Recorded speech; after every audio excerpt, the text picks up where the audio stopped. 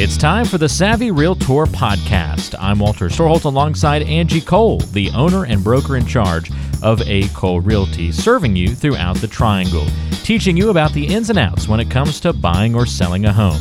You can find the team online by going to acolerealty.com. That's A-C-O-L-E realty.com, or by calling 919-578-3128. That's 919-578-3128. And now it's time for one of the top realtors in the Triangle, Angie Cole, and the Savvy Realtor Podcast. Hey, welcome to another edition of the A. Cole Realty Savvy Realtor Podcast. Walter Storholt with you. And on today's show, it's another special edition of the podcast where we're going to cover a lot of different topics and a lot of different ground.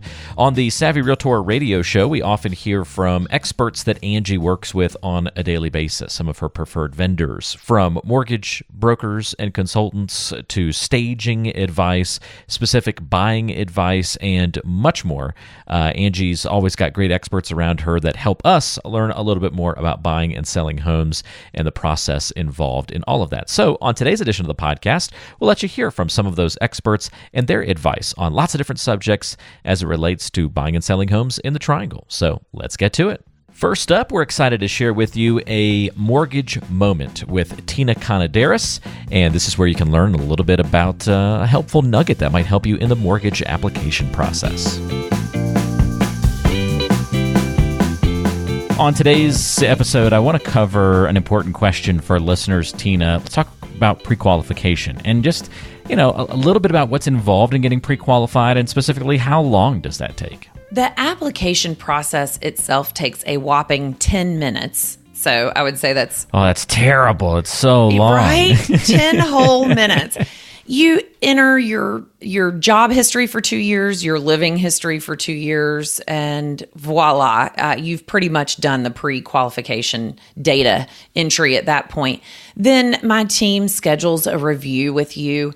We let you pick a time on a calendar that works best for you, and that review takes, I would say, between 15 and 30 minutes, depending on how chatty we are that day and how chatty the person getting pre-qualified is. It's so less involved than people think. The data entry, like I said, 10 minutes. The conversation is more just to gear your loan towards what your goals are. And so that may be a little bit more involved, but it can all happen within one day. And what does getting pre-qualified unlock for somebody? Like why should someone get pre-qualified if they're starting to dip their toes into those house buying waters? Information is key, and you do not want to start looking for a house and get your heart set on this beautiful $500,000 home to discover that your monthly payment goal is more equivalent of a beautiful $300,000 home. So I would say pre-qualification is just you protecting your time and the time of your real estate agent and really knowing what you should and shouldn't be looking at, and also understanding if you may have a roadblock that you didn't even know exist in front of you. So a quick pre-qualification can prevent really a lot of wasted time and energy on everyone's part. Next up on our special feature edition of The Savvy Realtor, we want to talk about home staging, and we do this with Amber Cole, no relation to Angie, but nonetheless a helpful and expert resource when it comes to getting our homes ready to sell. So Amber, this week, tell us about a time when proper staging worked to generate more interest in a home. Staging always works to generate more interest in a home. Every buyer starts their search online and through the photography, and we want those pictures to look amazing from the very beginning. And so staging your home, making it look bright and open and decluttered and depersonalized, and having proper furniture placement always makes a difference to sell your home, and great first impressions and great way to look phenomenal in that photography. Sometimes it's an overlooked piece of the home buying process, but your attorney and the person that you choose to work with in that arena is very important, and you want to make sure that you're making good choices and good decisions when it comes to working with that attorney and making sure that some of those important considerations are handled appropriately. And that's why we have the Attorney Minute with Craig McCall. Craig, how do economic trends affect the nature of your work? Did, for example, the 2008 recession impact your business and your approach moving forward? Obviously, in 2008, when the housing bubble burst, the purchase market went away. Nobody was buying houses. But the government stepped in order to keep the economy afloat, lowered the interest rates that created a high volume of people who were refinancing their mortgages. So your business model sort of shifted from a purchase market to a refinance market. And that's why it's important to keep relationships not only with the realtors, but also loan officers that you work with at particular banks, because then that's how they forward business to you. Your referral business, again, as I stated, comes from loan officers during the refinance market.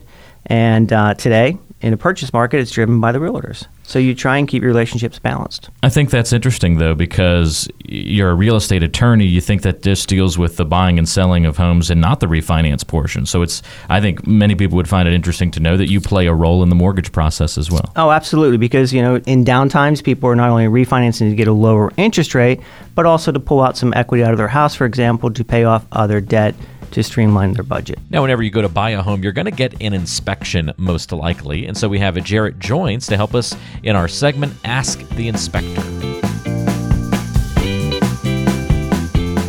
Jarrett, question for you. What kinds of questions can I ask my inspector once the inspection is completed? I mean, how open and frank of a conversation can we have? So the questions that you should ask the inspector, you're going to have time at the end of the inspection. Typically, we have a review time. You come in, we'll go over what we found, whether it's big or small, and you can have that time to have things further explained to you, which don't make sense to you at the time, but we definitely want to take that time to explain and make sure that you understand everything before we leave the property. With the inspection, the report comes out with us later that night, and we do cover a lot of the bigger things typically during the review time. The things that we look out for are the things that's going to usually cost a little bit more money than the small things. And, with the clients, we always try to kind of help them differentiate the difference between the big items and the small items. And everybody's different. There's going to be small things in a house, like a door not latching to the striker plate. Those are typically pretty easy and small fixes that, either you can do on your own or just have a handyman come in after closing and fix. And as far as the bigger things like the HVAC systems, any structural problems, any big electrical items, those are kind of where we try to help you say, hey, look, these are your maybe help, with your negotiation, and just try to help drive you down the right avenue as to kind of what a bigger thing is versus a smaller item. And last but not least, we love hearing from Vicky DeProfio, who helps us when it comes to specific advice for buyers. Tom in Apex has a question for you this week, Vicky. Tom says, resale value will be really important to me in a home because we only plan to live there for a few years before upgrading. What types of properties have the best resale value? A home, a duplex, a townhome, something else? I think that there's more important factors to resell than just the type of home that it is. I think more important factors are going to be the age of the home and the location of the home. I think those are more important factors. We do find that single-family detached homes sell a little faster than townhomes, but obviously that's dependent upon the current market. It also depends on price point. There are certain price points in certain locations where you're not going to find a single-family detached home. So I think there's other factors rather than just the type of home that it is. So if you find one that you like, no matter the style, whether it be a downtown condo or a home, consider these other options. That's exactly right. You've been listening to the Savvy Realtor Podcast. I'm Walter Storholt alongside Angie Cole. She's the owner and broker in charge of A. Cole Realty here in the Triangle. And if you have questions for Angie, we invite you to go online to acolerealty.com. Listen to past podcast episodes on the website, read the blog, and all the great information, including the option to find a home right there on the website. That's acolerealty.com. And you can also call Angie with your questions, 919-578-3128.